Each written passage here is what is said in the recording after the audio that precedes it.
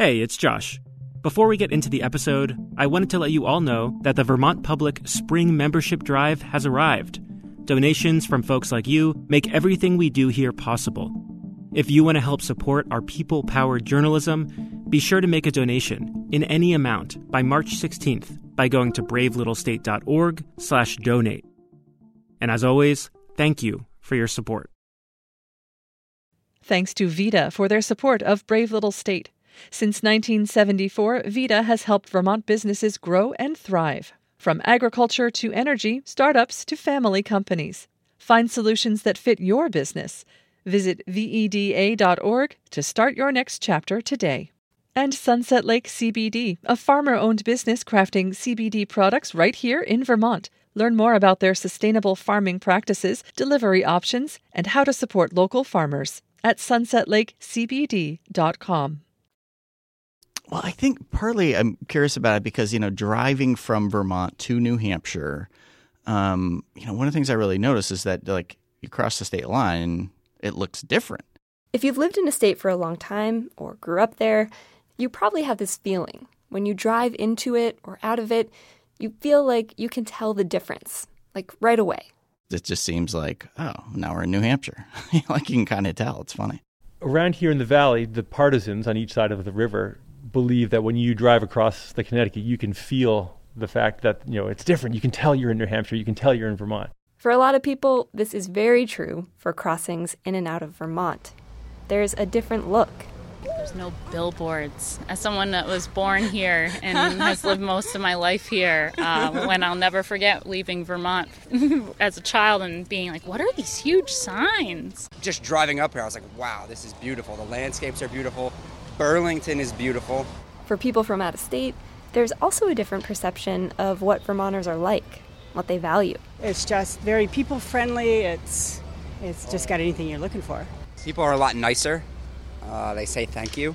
Somebody might even hold a door for you. And where I'm from, that doesn't happen. There's a very independent spirit that you sense coming here. And it's very, live and let live, while at the same time being very conscientious of your neighbors and your natural resources. Now, most of this is totally subjective. You could probably find people in every state who say the same things, except for that part about billboards. But when we're talking about a very specific comparison, Vermont versus New Hampshire, you think about somebody blindfolded you and just plopped you down in the middle of New Hampshire, and you took off your, and they said, are you in New Hampshire or in Vermont? Could you tell? And I always think that I could tell. Well, it turns out there is a very strong foundation for it. It's made out of bedrock. The difference between Vermont and New Hampshire geologically is really based on the history of how they formed. It's a complex story that goes back over 1 billion years. This month on the podcast, geology and identity.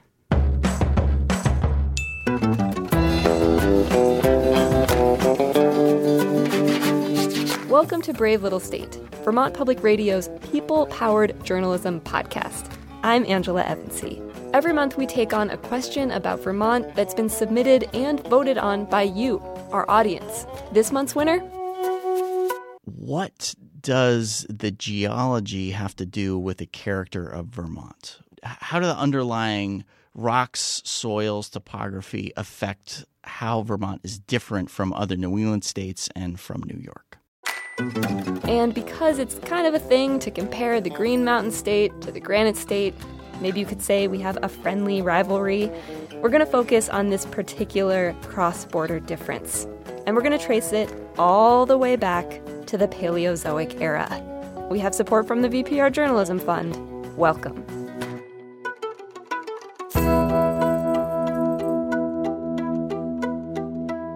New Hampshire and Vermont seem very different. I mean, I don't know, culturally, politically. I mean, there's some similarities, obviously, but it just made me wonder. Our question asker this month is named Matt Burgo, but nobody calls him Matt.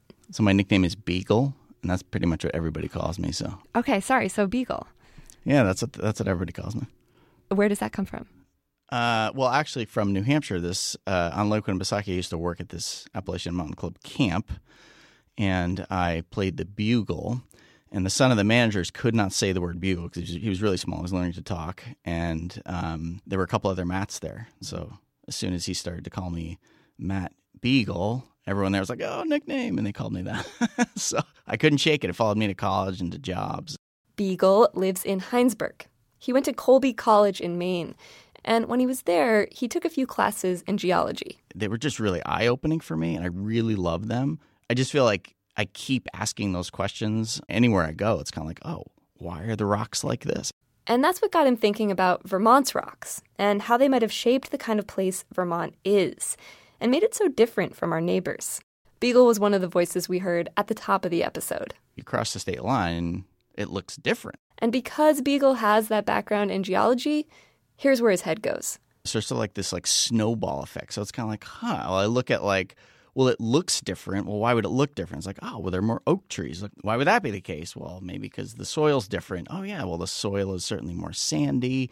And if that's the case, it's like, oh, it's more acidic soil. So then, well, how does that affect the plants, which means agriculture? And if agriculture's different, how does that affect how people have used the land, natural resources, all of that? So for me, it's kind of like it all just keeps coming back to, well, what's underlying everything is the geology of it. Beagle is on the right track here because the geology of a place obviously affects what it's like above ground. And in the case of these two states, Vermont and New Hampshire, spooning across the Connecticut River, there are some geologic differences that give rise to other differences. My colleague Henry Epp helped report this episode, and he picks it up here. Okay, before we get too far into this, let's make a quick note. There's not a clear dividing line in the geologic or cultural differences between Vermont and New Hampshire. States aren't monolithic. We're talking big picture here. And like we heard at the top of the episode, people have big picture ideas of what Vermont and New Hampshire are all about. But there is something to the idea that the differences between the Granite State and the Green Mountain State go all the way down to the rock below us. Vermont was formed at a different time. The land base, the rock base of Vermont was formed at a different time than was New Hampshire. That's Steve Trombulak. He's a professor of environmental studies at Middlebury College, and he's the co-author of the book The Story of Vermont, A Natural and Cultural History. To understand the differences in our bedrock, Steve's going to take us back, way back. Roughly 400 million years ago or so.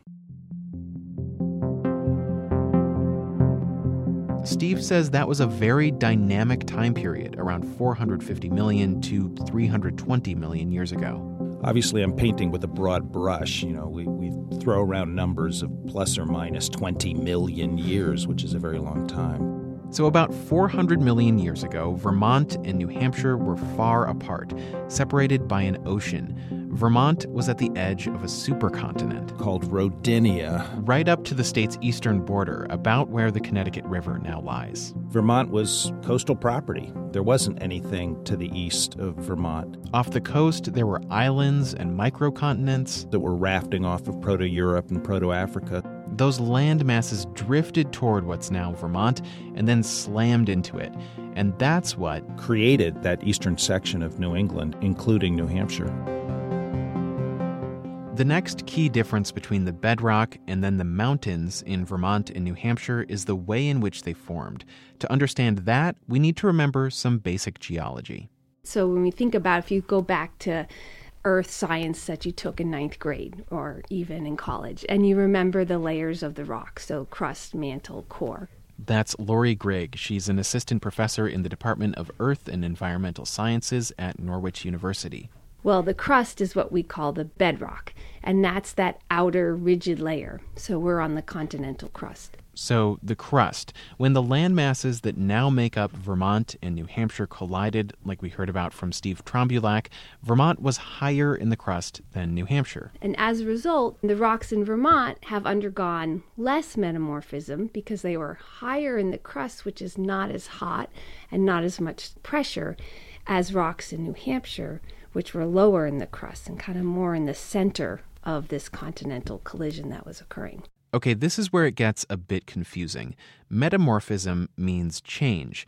And even though Vermont rocks underwent less change, a lot of the bedrock is still referred to as metamorphic rock, whereas a lot of the bedrock in New Hampshire is igneous rock. Lori Grigg has a helpful way of explaining the difference. She calls it the folds versus the blobs. The folds versus the blobs. So the metamorphic rocks that are fairly well beat up in Vermont have been folded.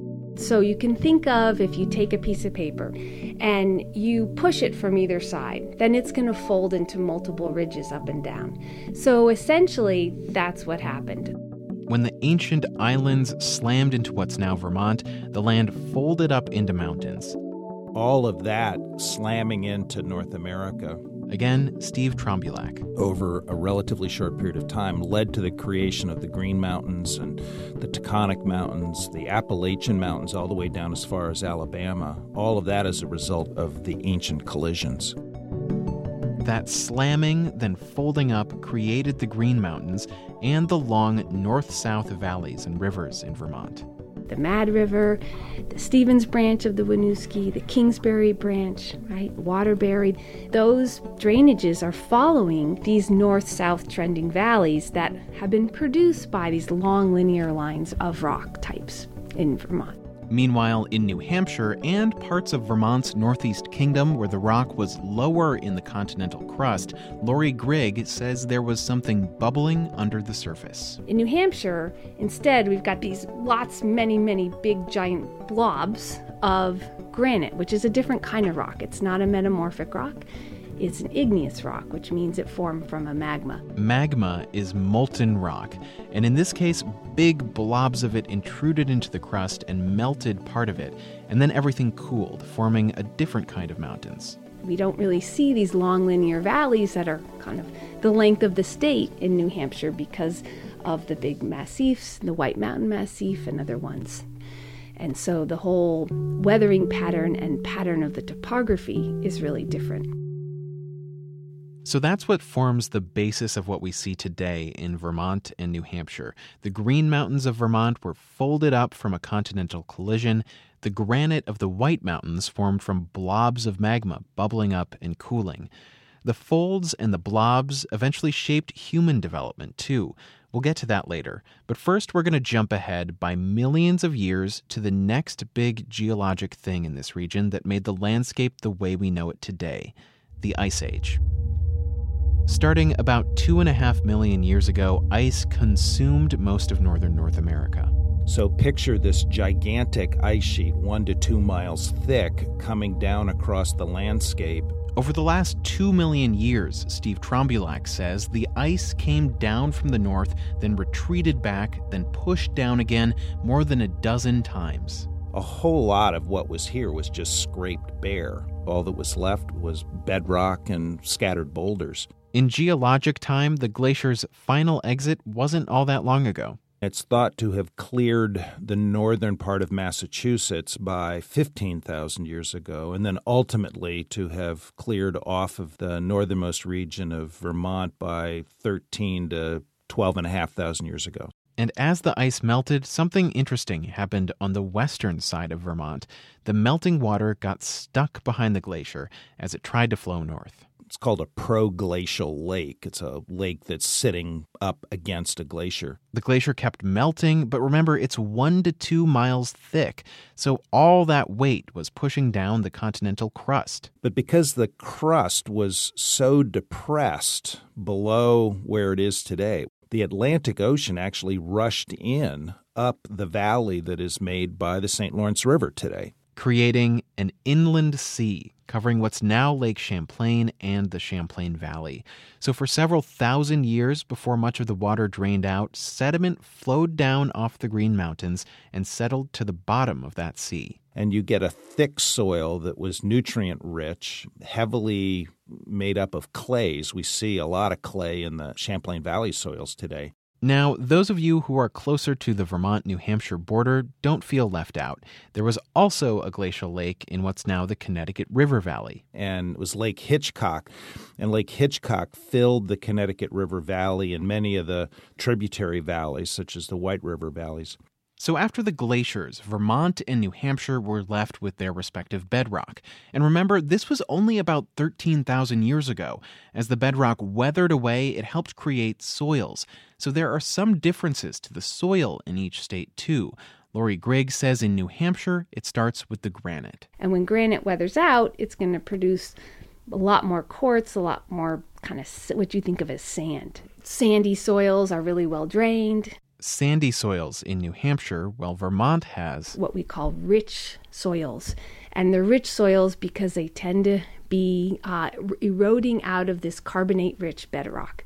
And those things, calcium, magnesium, potassium, bicarbonate, or carbonate when it's in the soil, are all great nutrients. So that's what's been going on underground. Different bedrock has given way to different topographies and different soil. Beagle's question was also about the above-ground differences and how geology influences the feel and identity of each place. And to learn more about that, we went to talk to a guy named Chuck Worcester. He's a farmer. My name is Chuck Worcester, and we are at Sunrise Farm in White River Junction. I kind of blew that, huh? You can take it again if you want. Take it again. My name is Chuck Worcester. We're at Sunrise Farm in White River Junction. Right, gatekeeper. Some of Chuck's CSA members are picking blueberries when we sit down in the shade of his maple sugaring shed. So we could sit right here, or we could do chairs, or... He tells us he originally came to this area to go to school at Dartmouth. So I studied both my undergraduate in geology, and then I eventually went back and got a Master of Arts in Liberal Studies to look at how the natural landscapes have affected the cultural landscapes of the two states. So you literally did a master's on our episode topic. Yes, I did. So glad to be talking to you right now. Chuck has been farming here since 2000, but Sunrise Farm itself is more than 200 years old. It's interesting being a farmer right here because in the Upper Valley, there are farms on both sides of the river. From the New Hampshire perspective, this is like the breadbasket of New Hampshire. And in the Vermont perspective, wait, people are farming over there? So it's this very different moment that we're sort of the forgotten piece of Vermont. And perceptions like this were what interested Chuck when he began studying how the two states' literal landscapes affected their cultural landscapes. And I also, as part of my research into the soils, looked into sort of the political history and some of the cultural differences that sort of got the two states to this place. And now it's at this point that people really select states based on their preconceived values. Vermont, you have a very strong community tradition, a belief in sort of the community informally or the government more formally is something that's available to help solve problems. That's a positive force in people's lives. In New Hampshire, you have much more of a sense that things maybe at the town level should be solved, but really government should be minimal, and that shouldn't be something that we look to for solutions. Now, extrapolating politics from bedrock can be tricky business. But according to Chuck, as far as European heritage goes, a lot of the differences between Vermont and New Hampshire can be traced back to three big factors. One is the soil, one is the coastline, and one is sort of how the glacial history unfolded in the two states. So the soil one is super interesting to me as a farmer. This first one is a review of what we heard from Steve Trombilac and Lori Grigg. The whole idea that hundreds of millions of years ago, Vermont's bedrock was higher up than New Hampshire's. And this gave way to different soils, generally speaking. And so the Vermont soil, the Vermont bedrock is very good for long-term agriculture. On the New Hampshire side, you got much more of harder minerals and things that eventually got turned into granites and much harder rock, which is not as good for agriculture long term. Different soil characteristics also influence which trees grow best in each state. Yeah, we think of the iconic trees of the two states, and Vermont, obviously, the sugar maple, which plays into the whole tradition of farming and sustainability on the land. The real amazing trees of New Hampshire are white pine and white oak. And it all goes back to that bedrock and how it's weathered. Sugar maple really loves a sweeter soil, which is to say more calcium, and so hence does so well in Vermont and not as well in New Hampshire.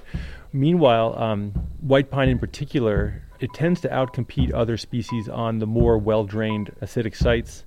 White oak, to some extent, also does better on some of those sites that where other trees don't do quite as well. The two other factors Chuck mentioned were coastline and glacial history. And he has a pretty interesting theory about how those things eventually shaped how Vermont and New Hampshire approached state government. So if you think back to that inland sea in the Champlain Valley, the one that was created by Ice Age glaciers, Chuck says that after the glaciers receded, it took a few thousand years for the sea to become a lake, Lake Champlain. No more coastal connection. And this happened a few thousand years before the Europeans sailed over to the New World. Now, in human terms, that's a very long time, but in geologic terms, Chuck says it's like a blip. So that sort of seemingly minor detail of geology ended up occurring right before the Europeans came and sailed to the New World. And so you could have, in fact, if European colonization had occurred, only a few thousand years earlier, they could have actually sailed right into Burlington from Europe. You know what they say, geologic timing is everything. And when the Europeans got here, Vermont's coastline was no more. And then, by the time both our states got around to writing our constitutions in the late 18th century, we were pretty different. At that time, European settlers had lived in New Hampshire for almost 200 years at that point, because they had arrived in the very early 1600s and started settling on the seacoast. The white pine and white oak that, like New Hampshire soil, supplied a thriving shipbuilding industry. The white pine was used extensively for masts in the Navy days of wooden ships, and white oak was the best planking, really, in the world. So in New Hampshire, you actually had a quite diverse population. You had sea captains and merchants and mariners on the coast. You had some farmers moving inland. On the Vermont side, same time period, Europeans had only been living in Vermont for really only 20 years. And the people who lived in that time of European descent were basically almost all subsistence farmers. Farmers in small communities, tucked into the north-south valleys created by Vermont's folded bedrock. So when the two constitutions were written, they were written very differently because the people writing them were very different. In New Hampshire, Chuck says that factions from various industries wrote a state constitution that made government complicated. And relatively inefficient on purpose. So if your goal is to use government as a tool to solve problems or to drive or affect social change, it's very complicated to do that in New Hampshire. Meanwhile, Vermont, the Constitution was very straightforward. In fact, there was no Senate originally.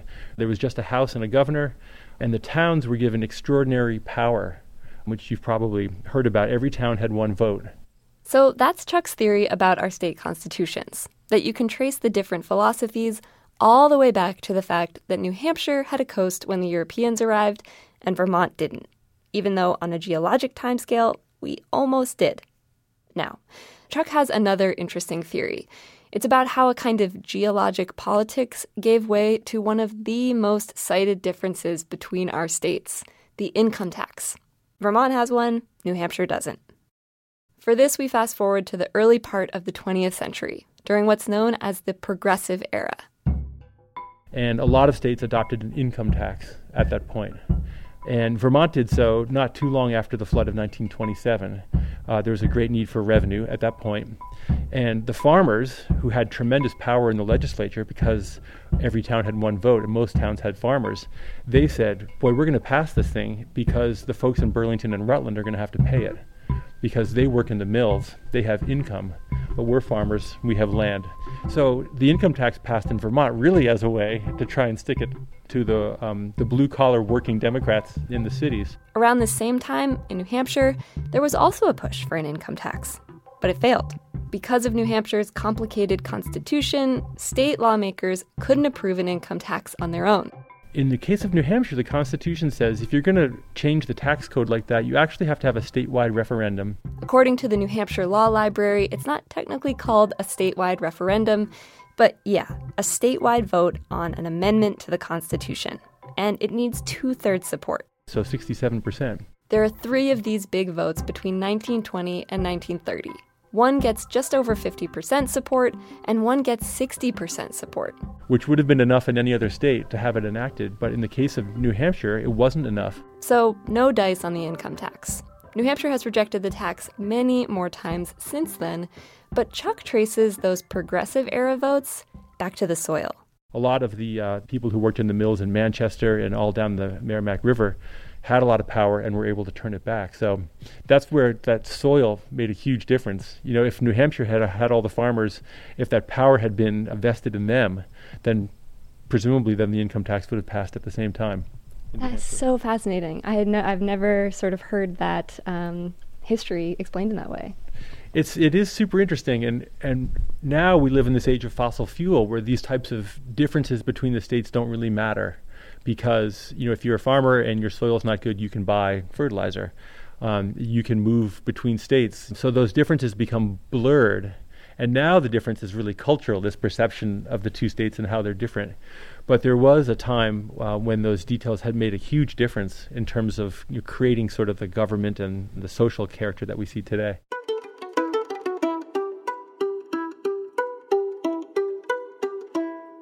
Like Chuck says, a lot of Vermont and New Hampshire's geologic differences eventually became blurred, but some of them persevered.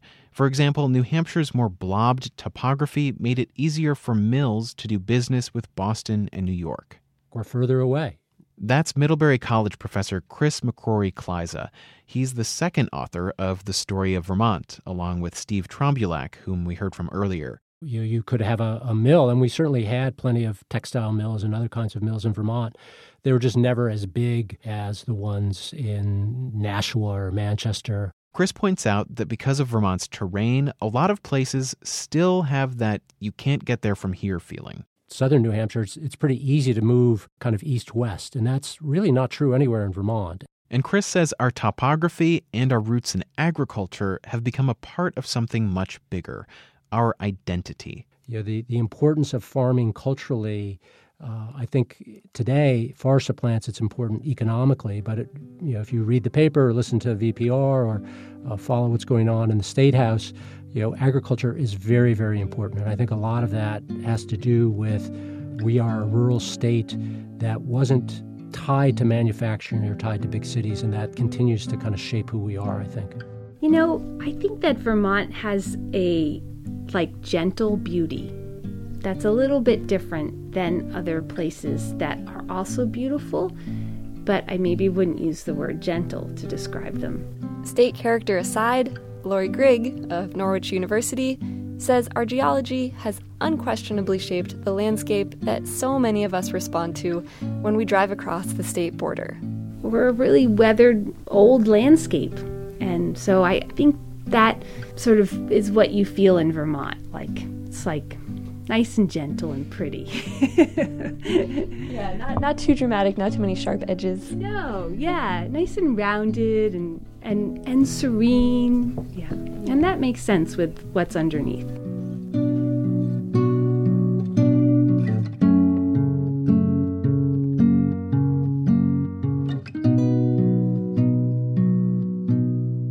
Henry Epp helped report this episode. Thanks so much for listening to the show this month. We've got maps showing the folds and blobs in our local bedrock up at our website, bravelittlestate.org. While you're there, you can submit a question of your own and vote on the one you want us to tackle next. Brave Little State is a production of Vermont Public Radio. We have support from the VPR Journalism Fund and from Shacksbury Cider, and from VPR members. If you like this show, consider becoming one. A very special thanks this month to Andy Friedland, Mary Searles, Paul Rumley, and John Dillon. Our editor is Lynn McCrae, and our theme music is by Ty Gibbons. Original scoring this month by Liam Elder Connors. Other music by Poddington Bear and the Sturbridge Colonial Militia. We'll be back next month. Until then, remember, be brave, ask questions.